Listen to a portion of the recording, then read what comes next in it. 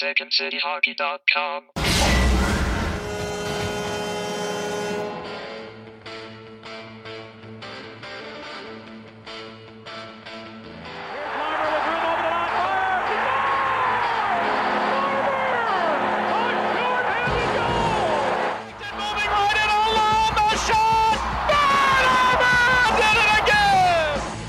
Of North Dakota, Jonathan Toews.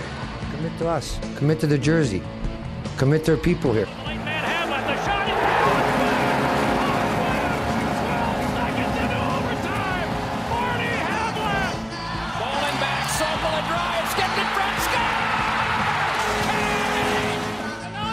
They score! It's it! They score! The Hawks win the Stanley Cup! The Hawks win the Stanley Cup! Ahead comes Seabrook with a shot. He scores!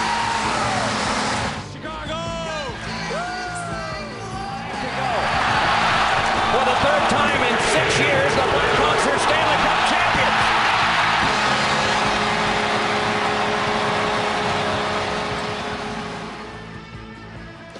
champions. Welcome into another episode of Musings on Madison here on the Second City Hockey Podcast Network. I'm your host, Dave Melton, and before we get into this tonight, let's just start right here.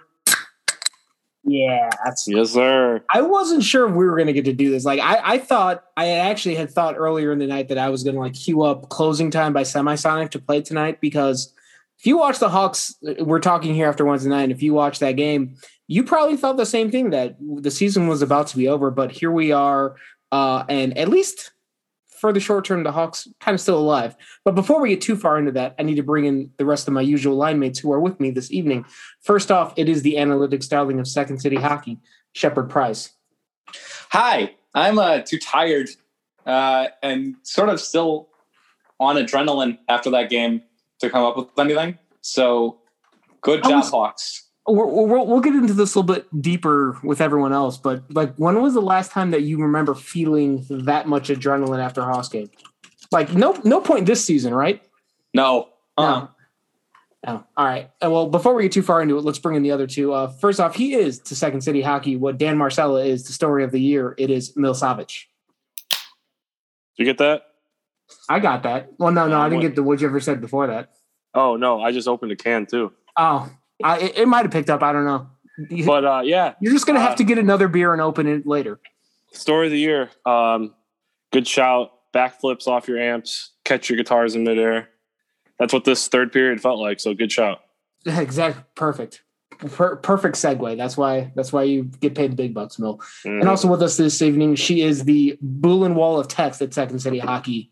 It is Betsy/LBR. I feel like I should just do a fangirl speak. I was like, woo, the whole time. That was me. So excited. That was me after Hagel scored the goal. Maybe not quite fangirl high pitch, but I was definitely punching the sky like I haven't very much this season. I just kept thinking, oh man, I love this team. I want to kill them. I love this team. I want to kill them. But I want them to win so bad. Please win. And it was just such a satisfying feeling. Yes, I think that is – there have been so many moments where the Hawks have built you up this season only to let you down, and they did not do that. There was finally a build-up, and you got the satisfaction at the end that they actually won the damn game. Yes. So that's where we're going to start. I brought everyone else in. We've already kind of talked about it, but the Hawks were down 4-1 in the third period to the Nashville Predators. They gave up a goal in the last second of the second period. In the first minute of the third period, I'd left the couch and was cooking dinner. I'm sure everyone else that's listening to this had probably stopped paying attention as much as they were in the first and second period. And then they scored 3 goals in 3 minutes and 1 in overtime. And I'm still not entirely sure that it happened. So I'm still forming thoughts in my head about this. So Mill, Betsy, Shepard, any of you guys want to take this, just what's on your mind? What are your thoughts? Just what is the emotion that is most prevalent for you right now after all of that? They won in spite of the strategy and the coach. We're not. We're going to do that show next week when they. No. But that was my reaction in the third period. I was like, they're talented. There's a fun group here. I really obviously everybody likes Brandon Hagel if you're a Hawks fan. Let's not lie. Mm-hmm. Vinny Hinostroza has been really great since he's come back, and he had a great game tonight, getting rewarded for it. Love to see that. Doc's been good. And you know what? I'm a big Wyatt Kalynuk fan. So same. Yeah. It was just really, it's very cool. Like, I totally get where Mill's coming from in the sense that, look, we knew these kids were going to be good. We knew this group could be something, that there's potential there. And we saw it when the goaltending was, saving their butts defensively, but we knew there was talent.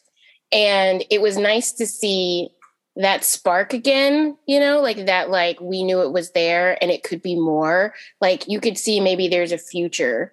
And that's what was exciting about this to me, was like, these are the kids that could do something. Kane's going to be good. He's had like an iffy little stretch here, but he's going to be great. DeBrincat's been great. Doc looked great in this game. Hagel, Hinostroza, Suter looked great in this game. I thought Khrushchev looked good in this game, even though as a team, they might not have looked actually all that great in the first two periods. But individually, you couldn't help but be like, I like what I see. And it was good for them to be rewarded and remind us why we are enjoying this season. It's the young guys mostly, but yeah. Yeah, and I think that's like, it'd be different if this was just Patrick Kane scoring 3 goals in 3 minutes and winning, and sending it to overtime and then maybe winning it by himself. But like you said, like, Wyatt Kalynuk was not on this team last year, and Hagel was not on this team last year. Hinostroza was not on this team last year. Kubalik was only a rookie last year. Suter was not on this team last year. So these are all guys that were new. Like, these are the guys that are supposed to be the future, and they're the ones responsible for all of this. And that it's essentially just echoing what you said, but like this is the kind of win that you wanted to see more of, I think. And I think so much during the season, it was a lot of Patrick Kane superhero moments, and like Alex DeBrincat bouncing back was a big story because he didn't have as good of a season last year. But it's not only how they won, but who they won with, and also Malcolm Subban in net. So you got to give Shep's guy some credit. Shepard's guy. I don't want to say I've been a detractor, but I've been all on the Kevin Lankinen bandwagon this entire season. So, and Subban's played very well the last couple of weeks, and it's still like Lankinen is still the guy for, he's still leading the pack, but Subban's closing that gap a lot. And it's made Friday night will be an interesting decision because I don't know who you start. I'm guessing Subban because he won, but who knows? Shepard, but you, we were talking a little bit before we came on the air. Just what was your reaction to all the shenanigans of the evening? Oh, for most of the game, it was what Mill was going to talk about in terms of the strategy and like the dumb decisions Jeremy Colliton made. Oh, we were just gonna. It was just gonna be F bombs for half an hour, and then we were gonna close up shop and go home because it was just that was. I was so deflated and angry early in that third period, and then obviously it turned for the better. Yeah, but yeah, you're right. Like he played, like Carlton played Khrushchev 14-30, which is not great, but good, better. I mean, did he play David Kampf literally the same exact amount of time as Kirby Dach in that game? Yes. Is that bad? We're not. Yeah. We're gonna do that show next week, Shepard. He did score last game. Okay, he was on a 1-game goal streak. You have to get that. They played the kids and it worked. Like, especially Brandon Hagel in this game, and Kirby Dach too. But Brandon Hagel, dude, the thing is, we've talked about him so much about if he had hands to match his feet, he'd be unstoppable. That goal he scored in overtime was not easy. To be that close, moving at that rate of speed, and get that puck that high, that's not that's like 7-8 out of 10 on a difficulty scale. That's not easy. You know what? Coming from me being the Jersey guy, I think this is the first time since the Hawks were winning that if fans can go back to the UC, you're going to see a lot of guys on the team's jerseys in the stands. Yeah. Oh, I think Brandon Hagel's like... He's going to be that kind of guy, like the Shaw guy. He's not the all-star, but... Absolutely. The fan, like, he's going to be like... It was like Versteeg and then Shaw, and then Brandon Hagel's got that role already. And not in the same playing sense, but almost like you'd see a lot of Probert back in the day, even though he was kind of what he was. Now, not the same type of player, but I'm just saying it's that dark horse jersey. Mm-hmm. And well deserved. Absolutely. I mean, he played 1 game last year. I said he wasn't on the team, but One game, sorry. Yeah, it doesn't count. Yeah, Nobody remembers last year. It happened before the pandemic, so that tells you how long ago it was. That's I think why. it was the very last game against the Sharks before the pandemic. Before the pandemic became official, I guess. Whatever. You know what I'm talking about. But yeah, I all I can think of is just how much fun it was to watch a Hawks game this evening. Well, how much fun it is to think about the Hawks game after the fact. Because the majority of games were like, even if they won, they're like, all right, that was cool. That win was like as much fun I've had watching the Hawks in a regular season game in a few years that I can think of. And it was against Nashville. It was so annoying. Yeah, fuck them. Thank you. Fuck Nashville. I'm so sick of this team. I can't. They're so inferior. They play a boring ass style of hockey. Honestly, they're a bunch of no names. Like all their good. And they have like two good players, and they're all hurt. They usually pull a goalie out of somewhere out of Europe, and he's good for some reason. I can't stand this team. I can't stand their fans. Holden is going to be our most hated guy because he's going to be a Hawk killer. And they haven't won a goddamn thing. They're never like. Yeah, their claim to fame is the one time they beat the Hawks, and it was an embarrassing loss for the Hawks. But that's all they've got. Get over yourselves. And then the guy they traded to Pittsburgh scored the game-winning goal in the final. Yeah, I mean, at least as much as it pains me to compliment the St. Louis Blues, they won a cup. You have to at least give them that. That's an anomaly, Dave. Yeah, that was speaking of things that may have never happened. Again, that happened before the pandemic, so I'm not sure it actually happened. But they had a coaching change in December, and they got a hot goalie, and Ryan O'Reilly somehow went off. Yeah, fuck the Boston Bruins for that forever. We don't talk enough about how the Nashville Predators' leading scorer against the Blackhawks this season is Luke Kunin, who they basically got for free from Minnesota. Which is basically going, who? We could have sat here for an hour and I wouldn't have even come up with that guy's name. Yeah, because he was a nobody before the season, and now the Blackhawks. He's been a Blackhawk killer this season. All I can think of is when this was years ago, but there was some guy that was. I think it was Zach Ronaldo, but Brad Richards was on the other bench, and he was mic'd up for the game. And Zach Ronaldo, it just got called up and was talking shit. And Brad Richards is like, "Is this a fantasy camp for you? You get one game and your first game of your career, and no one even knows who you are." That's who I feel Luke Kunin is. But somehow he kills the Hawks. Yeah. Well, to Nashville's credit, their forward group is fast. They do have speed. I'll give them that. And that's where they beat the Hawks defense. And they do have a pretty good system in place that complements that speed very well. And let's just not go further down that road because we know where it's going to end up. Yep. But anyway, it was fun. I had a blast watching the team tonight. We'll get to Friday in a little bit. But we want to any other burning thoughts on tonight? I think we got it all out of the way that it was fun and they should do it more often. All the time. 10 out of 10 would recommend.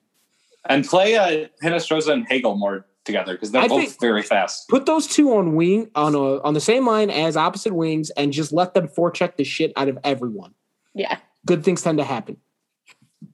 I'll just say one last thing though. It was kind of it was more fun, I guess, in overtime, but you hate to give them that point when they had a 4-minute power play like that. In retrospect, that's bad. And that's where after the Hawks had tied it up and that power play happened, and that's when all the negative thoughts of oh, here comes the fucking shorty that's going to ruin it, and all the good feelings that you just had are going to be turned on their head and multiplied.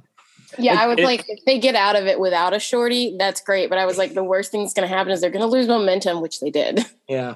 Go ahead, Mel. I'm sorry. It was a great feeling when they won in overtime, but now it's giving up a point to Nashville. They cannot do that Friday. Yeah. Yeah. Friday, essentially, if the Hawks are going to stay alive and relevant in this playoff chase, you pretty much need a regulation win because you can't give another point to Nashville. They've given them 50 this year. Yeah, fuck Nashville. Again, this is the first time. This is an anti-Nashville Predator podcast officially. This is the first time the Blackhawks beat the Predators this season, which is wild. Yes, with 2 games left. They're not good. The only reason the Predators are good in the standings is because of the Hawks. It's their fault. And UC Soros decided he was going to be good again for some reason. That horseshoe's going to fall out of his ass eventually. I'm still not convinced he's this good. He's good, but let's move on. We actually had some other news that, well, it was an update. It's kind of newsy that broke. It was in the first intermission when TSN reporter Darren Dreger went on the NBC Sports broadcast talking to Liam McHugh and dropped an update on Jonathan Toews that I think we've all been kind of waiting for. So within the last month or two, Stan Bowman did another media tour. I think he did a Q&A with The Athletic where it came out, and Bowman said something about the quote was something along the lines of, I think Toews will be back next season or something like that. Like he didn't really say anything didn't really give you any sense of certainty. Just, I think he'll be around next season. So I think this is the first time we've had somebody like specifically say that, and this, I'll read this quote directly from Dreger because I put this on our website at secondcityhockey.com. I put Dreger's words in quotes so that you can interpret it however you wish, but we'll talk about how we all interpreted it. But it's an assumption that Toews is done for this regular season. Nobody close to Toews is saying that definitively, other than to say that he's very likely done for the season. There's only 10 games left. I don't think anybody was expecting Toews back at this point anyway, so that doesn't matter. But the interesting point is where Dreger went on to say, the good news, I'm going to quote this here. The good news is that his health is getting better. He's seen improvement over the months, and the expectation is that as long as he stays headed in the right direction, the direction that he's on right now, that he should be healthy and ready to return to the Chicago Blackhawks next season. From my knowledge, and I feel like I've tried to follow this as much as we can, that's the first time I've heard somebody say that A, Toews is getting better, and B, he should be on the team next season. Have you guys seen anything else to the contrary? Not official. No, I've seen no official anything on him. So this is, I was very encouraged by this because it's the first time I've heard anybody say anything about, like, I don't think anyone knew if he was getting better. Like, well, there hasn't been anything about him, so we don't know like what direction he was going. Other than like the 15 or 20 people who have messaged us various Second City Hockey social media accounts claiming every ailment known to man, because they know a guy.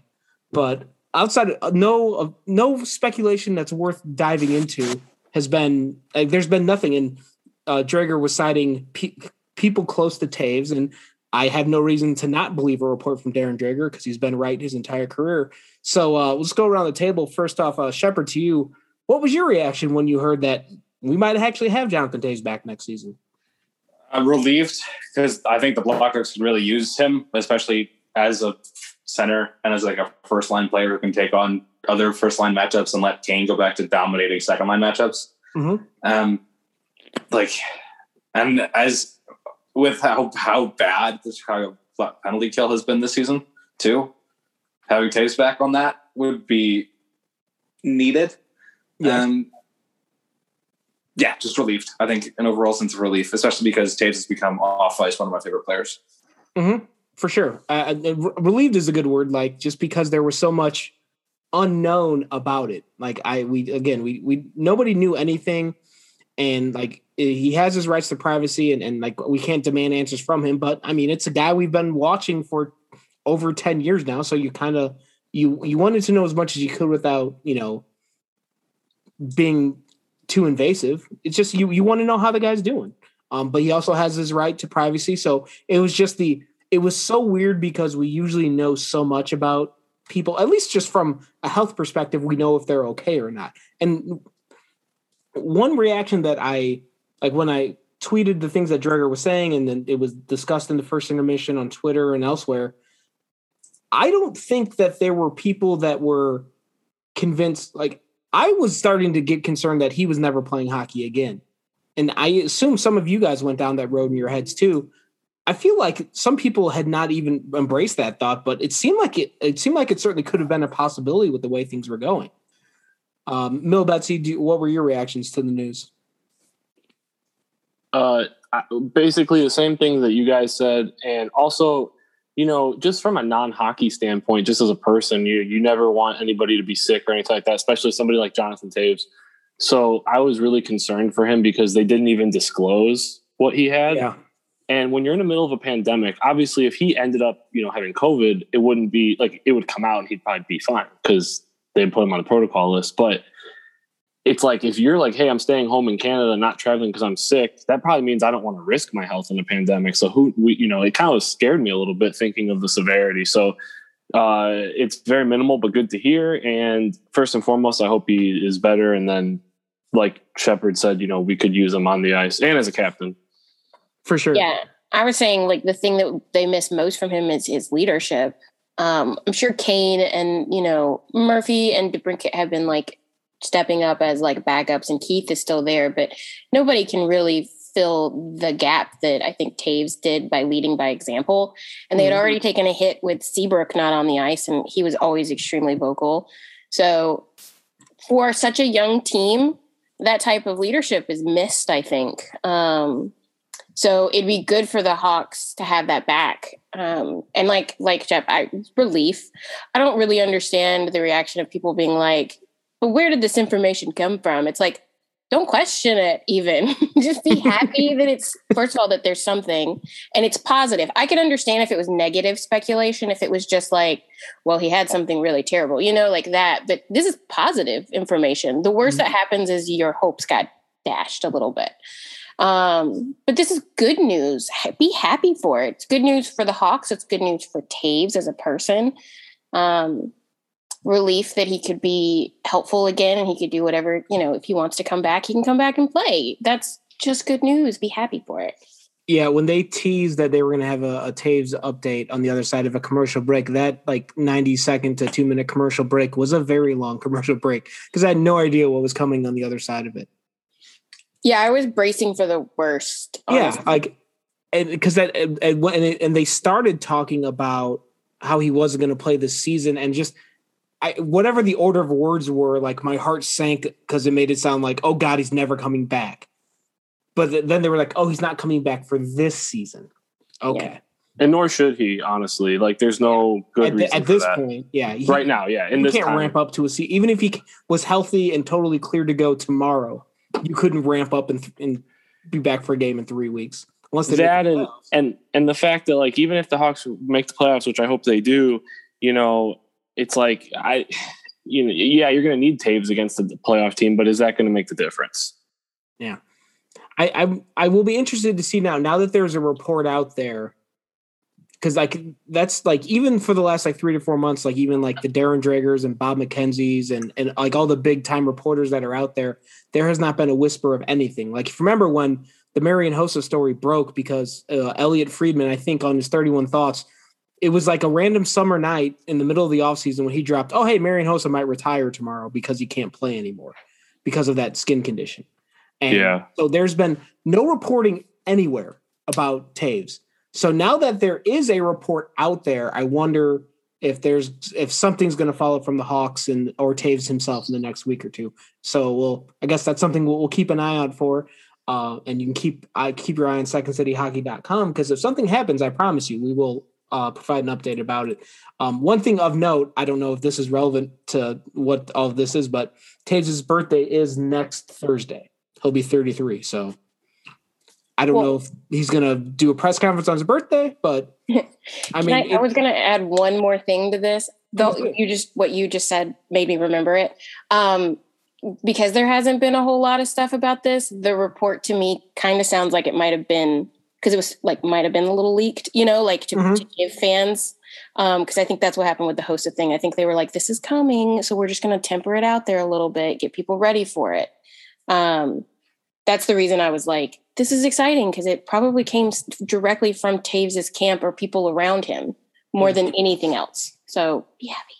Yeah. And sometimes, Darren Dreger's been in the game for a very long time. His source could be Taves. And it just, he has to say people close to Taves because that's how these things work as journalists. But, or his source could be Stan Bowman. But he has to say people close to whoever, because he can't give away a source, because that's how reporters work. So we wouldn't know that, though. Yeah. I should also add, yes, thank you for, we don't know any of these things. We are merely passing along the information that was passed along to us. It's okay, Dave. We'd be getting kicked out of the press box for drinking. So I'm telling you, the idea of sitting at a Blackhawks game in the press box where you can't drink, you can't yell at other fans that are being obnoxious, or yell at the other team, or the officials, what's the point of even going to the game then? I guess ironworks. Well, yeah, but if you're in the press box, they have food for you, so you're not really going to go pay for food. But that's valid. Yeah, that's a whole thing. Although I hear the food's good. Former site manager Brandon Kane maintains that they do have good food at the United Center in the press box. So, where were we going with this? That's a whole nother discussion that we could have. Yeah. It's off-season talk. Yeah, we'll do that in the off-season. Exactly. Really quickly, we talked briefly about Friday's game against Nashville. So, and we mentioned they have to win in regulation pretty much to keep pace themselves and to stop letting Nashville pull away in the standings. And I'll open up to any of the three of you. Anything else that should be watched or that the Hawks need to do or do better on Friday night to ensure that they can get that win and stay relevant in this playoff chase as long as they can? Dress 12 forwards. and dress 6 healthy defensemen. Yeah. If Calvin Hahn's hip is only going to last a period, leave him out. I feel so bad because I said something about him being made of glass on a podcast, and you guys were like, no, he's had a good, healthy year. And I'm like, yeah, you're right. And then the next night he got hurt. It's my fault. Yes, it is. Yes, it is. It's all blame you. Yes. So I hope he feels better. But in all seriousness, I would like them to not be risky with the lineup. Yeah. If I feel like they have options, you have Ian Mitchell, you have Nicholas Beaudin, White Kalinuk's emerging. You have options. If you can't get 100% out of Calvin DeHaan, play someone else who can do that. Because why'd Strome sit? You know what? Actually, that's a good question. I was going to look into that. I don't know if that got lost in the euphoria of everything that happened after the game, but I'm not seeing. I'll have to scroll for some tweets. Shepard, Betsy, do either one of you guys have any other thoughts on Friday's game? Yeah, play Strome. Play Strome. Okay.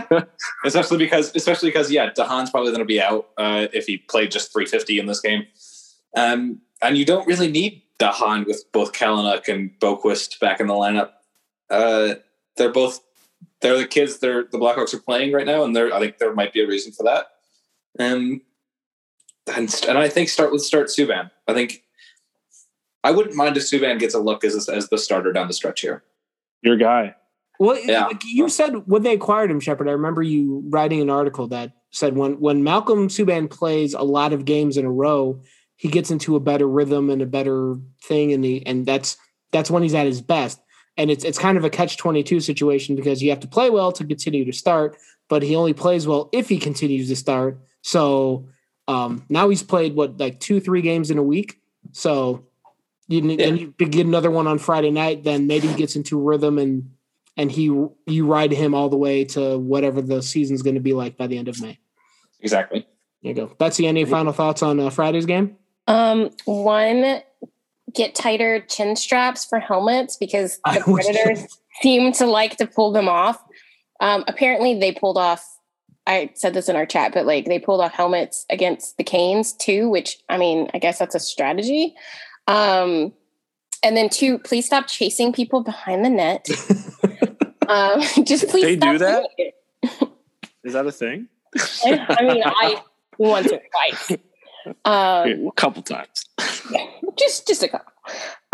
And I want them to play Strome. Obviously, I'd much rather him over Gaudette. But I was sitting there thinking about who would have sat. If obviously none of us wanted them to go 7D, but if that was the choice to be made, I'm not sure anybody else would be sat. Maybe Connolly, because you have to have, even though their PK is terrible, you have to have Carpenter and Kampf and stuff like that in there. But you're not going to sit Hagel or Hinostroza or DeBrincat or Suter or Khrushchev or Kubalik. So it comes down to Carpenter or Connolly, and I'm half a dozen one. I would sit Connolly, but that's just me. Connolly's probably not that useful on that line. I don't particularly find Connolly that useful in general. No, I agree, but I'm just saying, for whatever he is, he doesn't really belong on that line. Yeah, but Strome doesn't either, on a checking line. But I don't know. It's it is what it is. If you have to sit one, I guess that's what it's going to come down to. I'd much rather them not sit Strome, but just play 12D or 12 forwards and 6D, and you'll be good. Let's just do that. And again, no chasing behind the net, please. Yeah, exactly. I think you scratch DeHaan because he's injured. You put Strome back in, you're fine. Yeah, we'll do that. And then, I mean, they'll probably have to mix up the lines, but I mean, they mix them up a bunch tonight, so we'll see. I'm glad that like we have Friday night and there's a Hawks Predators game and it is relevant in terms of playoff implications. It's relevant for the 2021 season because if they had lost tonight, we probably would be talking about young players in the future and all that already. So I'm glad we can put that podcast off for another week. It might be here next week, but we can get to that bridge when we get there. We're going to take a quick timeout right here, though, and come back on the other side of this timeout. We're going to answer some questions from the SCH commentariat, and then we're going to talk about some food stuff, and then we're going to get out of here. So come back on the other side of this break for all of that. Welcome back to Musings on Madison here on the Second City Hockey Podcast Network. And as promised before the break, during the game tonight, I solicited questions from the Second City Hockey community, and we want to answer a few of them tonight because they are some of our most devoted listeners and commenters and all of that. So as a thank you to them, we're going to get them involved in the conversation. So throwing this out to the panel, first question from Deadstick. What needs to change on the power play to make it look more like it did early in the season? Switch Adam Boquist for Duncan Keith on the first unit because I think I kept seeing Duncan Keith on the first unit. Well, I think part of that is because Keith was when Boquist gets hurt, they default to Keith. Although they were running 5 forwards for a while, and that didn't work either. But no, Adam Boquist for sure. Maybe let Kalynuk go on second unit. Yeah, Kalynuk's out there. Was out there for a while tonight. I think he's good, but Dominik Kubalik I think needs to be on the first unit permanently because for most of the season the power play was running through him. Well, they were going to 5 when they're struggling. They're going to 5 forwards on the first unit, which does not work for them. And when you have Boquist who can actually walk the blue line, like Shepard said, that opens the whole thing up. Yeah. Adam, and as Boquist has taken steps forward elsewhere in his game, you're seeing it on the power play too now, where he finds open lanes, either shooting, passing, skating, whatever. If there's an opening to be exploited, he can find it, which is what you need out of a guy running your power play. I heard the sticker. Huh? I know exactly what I said.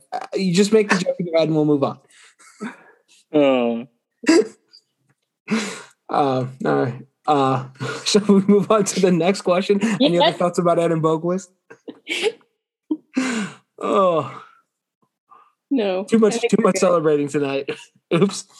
All right. This is one just from Skyscraper John. Very simple. Just Wyatt Kalynuk development ? We already talked about him a little bit, but let's just talk about Wyatt Kalynuk some more because that's fun.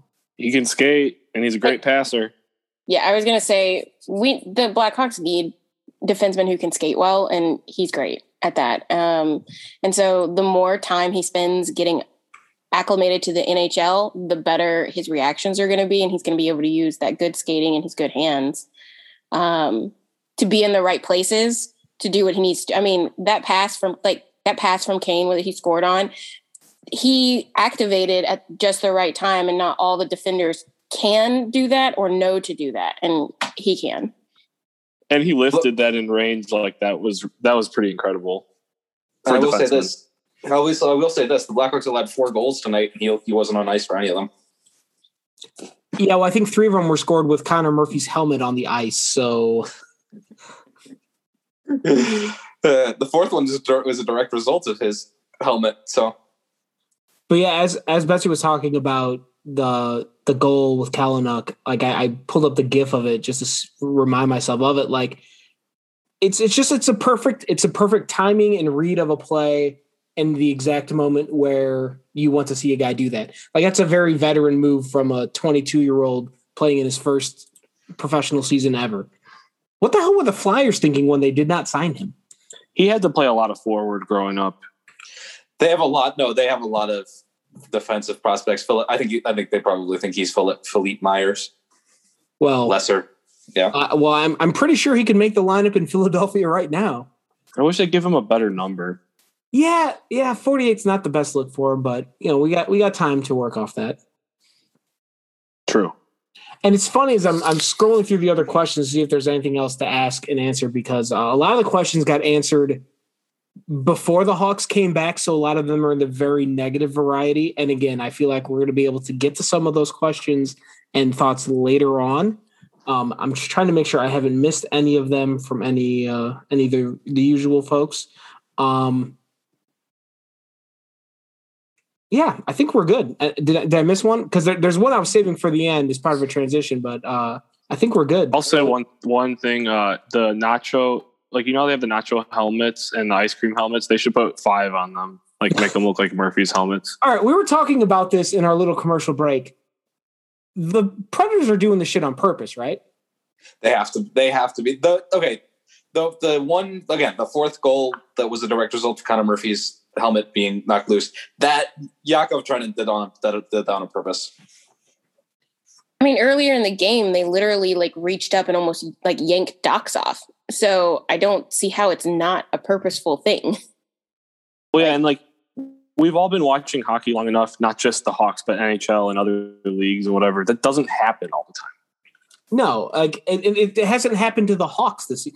Connor Murphy didn't have issues with his helmet all of a sudden tonight. I think somebody lost a helmet once early in the season, and it was just because they got knocked on their ass or something. Yeah, right. It's rare enough that if it happens, it should be a penalty.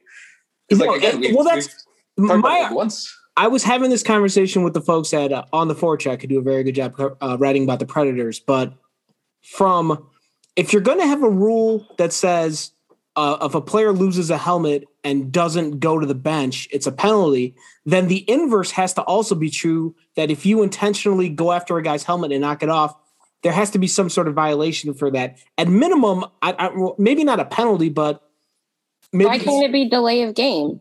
Yeah. It should be delay of game. That's exactly what it should be. I mean, or maybe stop the game and and have the face-off outside the zone, like on an offsides call. There has to be some sort of penalty on the other, or some sort of violation on the other side of that coin. Otherwise, you're completely screwing defensemen for that. Well, yeah, but if somebody's helmet comes off on accident, that sucks. But when you're knocking guys' helmets off, that has to be a penalty. If you take the stick to the helmet. Mm-hmm. Yeah, especially if you're doing. Yeah, I mean, it's dangerous. We're going to see what's happening. I'm going to be watching it now Friday night a lot closer because now it's becoming a thing. It happened once Monday, and when it happened on Wednesday, my first thought was Connor Murphy's going to be a meme. There's going to be a GIF of him wearing the helmet backwards, and that's going to be all over the internet.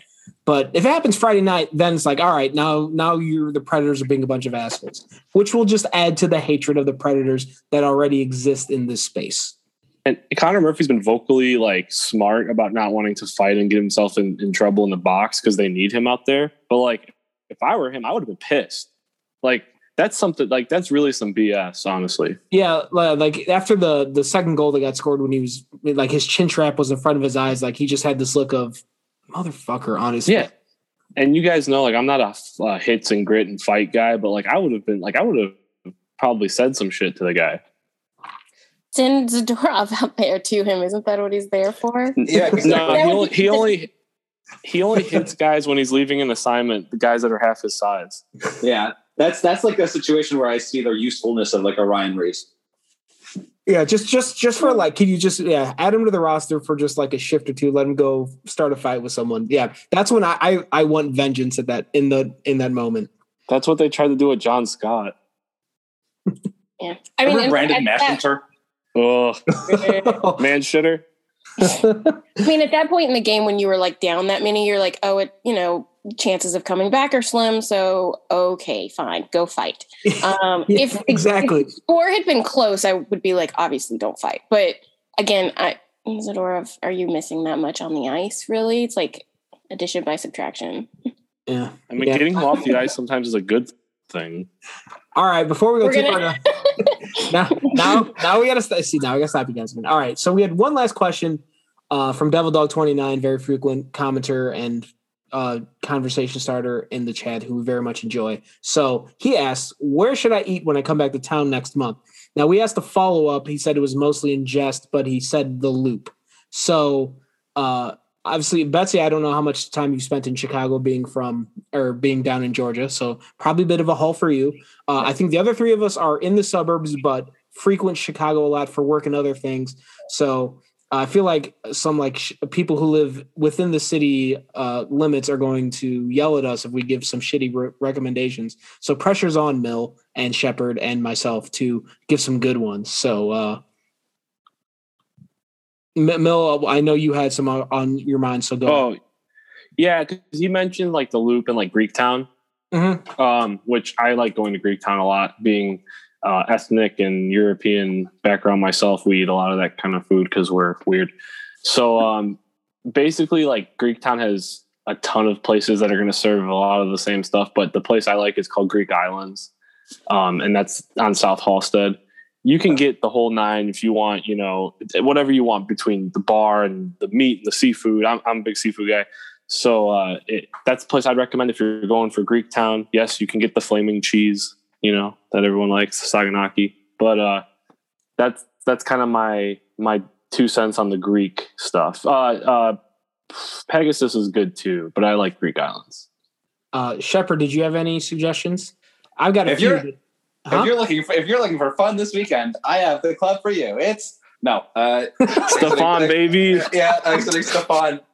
They have everything. Oh my god. The M Burger is one of the best burgers in Chicago, and there's a few locations, but like the one near Navy Pier. There's like two near Navy Pier, and those are really good burgers. Is that a regional chain or a national chain? I think it's a regional.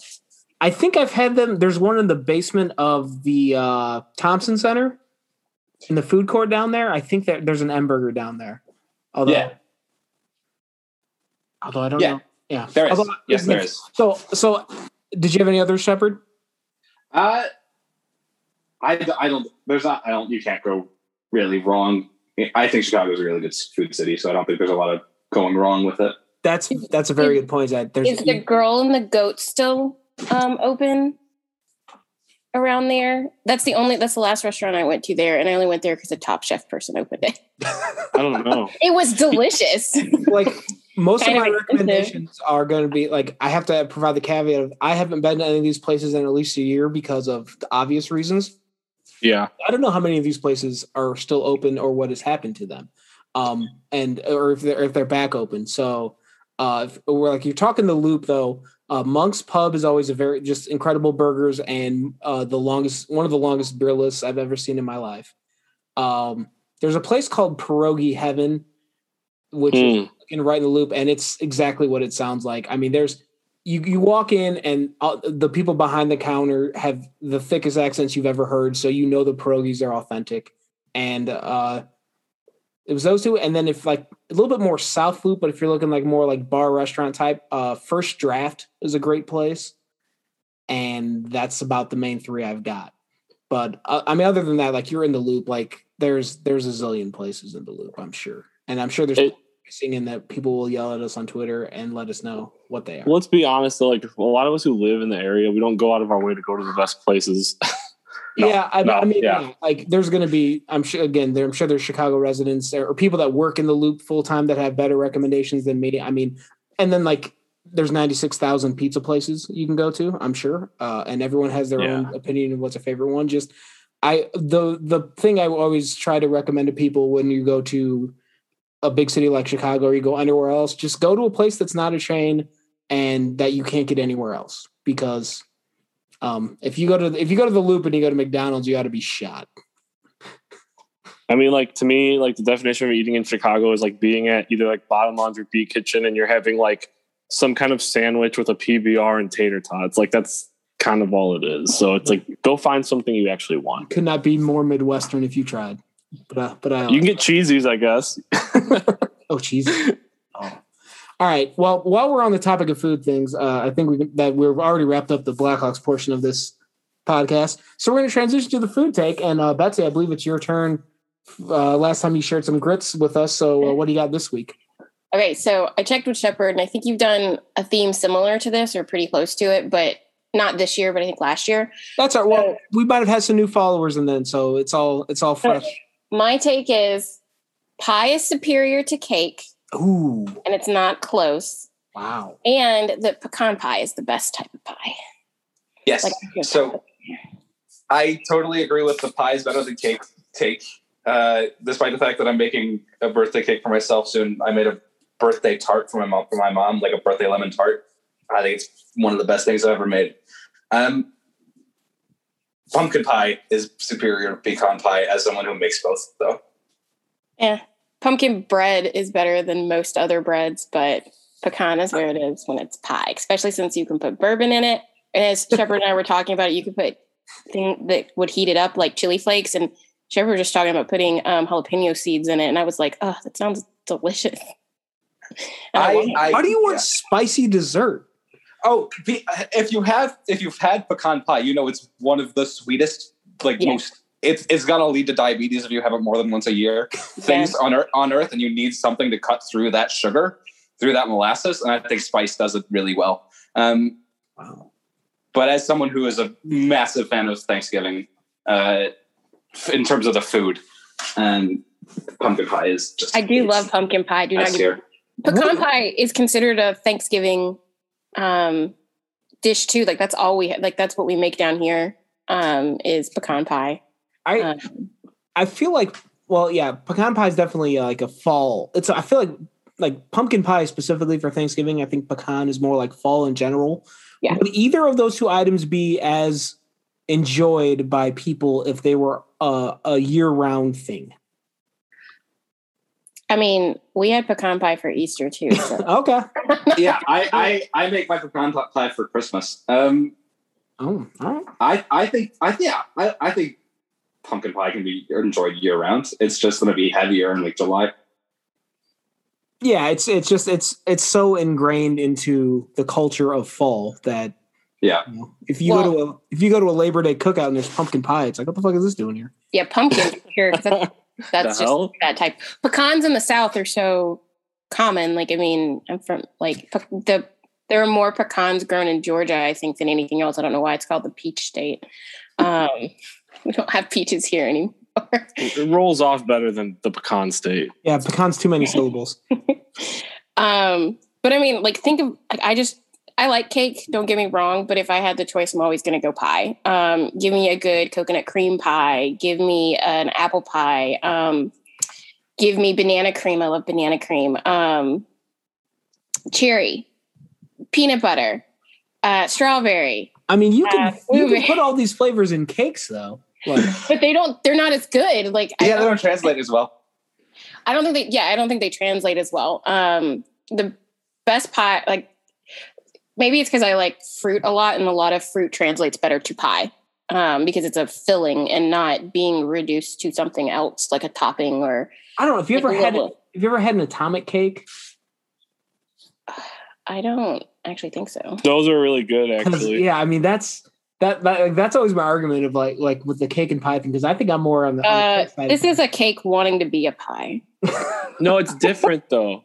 It's like the 7 layers, but there's strawberries in there. There's banana. No, this is like a cake that's like I'm cake and a little bit of pie with some cake with a little bit of pie with some cake. All right, so what makes a cake a cake and what makes a pie a pie? Crust. Yeah. Maybe, yeah. The crust and then like the sponge of the actual cake is a difference. Is a hot dog a cake or a pie? I'm not a huge cake person generally, so I'll probably say that's fine with the pie. But I like ice cream cake a lot. But you can put ice cream on pie, so it's fine. Yes, ice cream on pie is wonderful. Yeah, like, ice cream is my favorite dessert. You know, so it's like you can have it with cake too, but it's kind of like a side dish where you can put the ice cream on the pie and eat it all together. Oh, and dude, automatically pecan pie right there is the best combination with vanilla. So you've already just talked me into wanting more pecan pie. Like that's all I want to make now. We need to stop recording these and doing these at night, because then all I want to do is go eat the food we talk about. We got to make a cookbook, a Second City cookbook. I mean, we could absolutely do that. We're going to have 4 months with no Blackhawks games, so. I need to get Shepard my mom's. She has a really good, it's like a ginger streusel pumpkin pie. Streusel, I'm not even saying that right. But it's delicious. Delicious. It's got a really crumbly top and everything, so I bet Shepard would love it. All right. Well, I think, I mean, I think the thing we need to get on the record here is that there's nothing wrong with either cake or pie. Both very good. No, pie's better. Yeah. Yes. And that's I mean, it's one's 9.5 and one's a 10. So it's. I mean, there is a pie named after Shepard, so That's a decent pie. You can Very go good savory with pies. I'll say that I feel like you're way less likely to have a bad pie than a bad cake. Cake sometimes gets ruined by like fondant. Like, stop putting that stuff on things. I think my other issue here is that I just had a really, really good cake on Sunday. I had a really good cake the other week. It was double chocolate on they called it a double deep chocolate cake, and it was delicious. But then I was still like, so like after my piece of cake, can I have some pecan pie? I kept thinking about having like a strawberry pie because I was thinking of chocolate and strawberry together. I don't think I've ever had the taste for like regular cake. I always like banana cake or like red velvet or something weird. So when I go to the store to like get one, if I have to buy one, there's no pleasing me. I do love red velvet cake. That's the best cake. Or German chocolate cake's really good too. I just want dessert now. Thanks. I know this is not good. It's way too late for dessert for any of us, no matter what time zone we're in. So have a dessert beer. I think I have I think I have some of those too in the fridge. I have a dessert wine here actually. Oh, well, see, there you go. I can't do them. They're too heavy for me. Anyways. I'm going to sleep right after this. So, you take a glass and you're like, whew. There you go. All right. Well, on that note, I think we can wrap up this edition of Musings on Madison. Thanks to all three of you for hanging out, and thank you very much to listening to this episode. Visit the website, secondcityhockey.com is where you can find all of our content.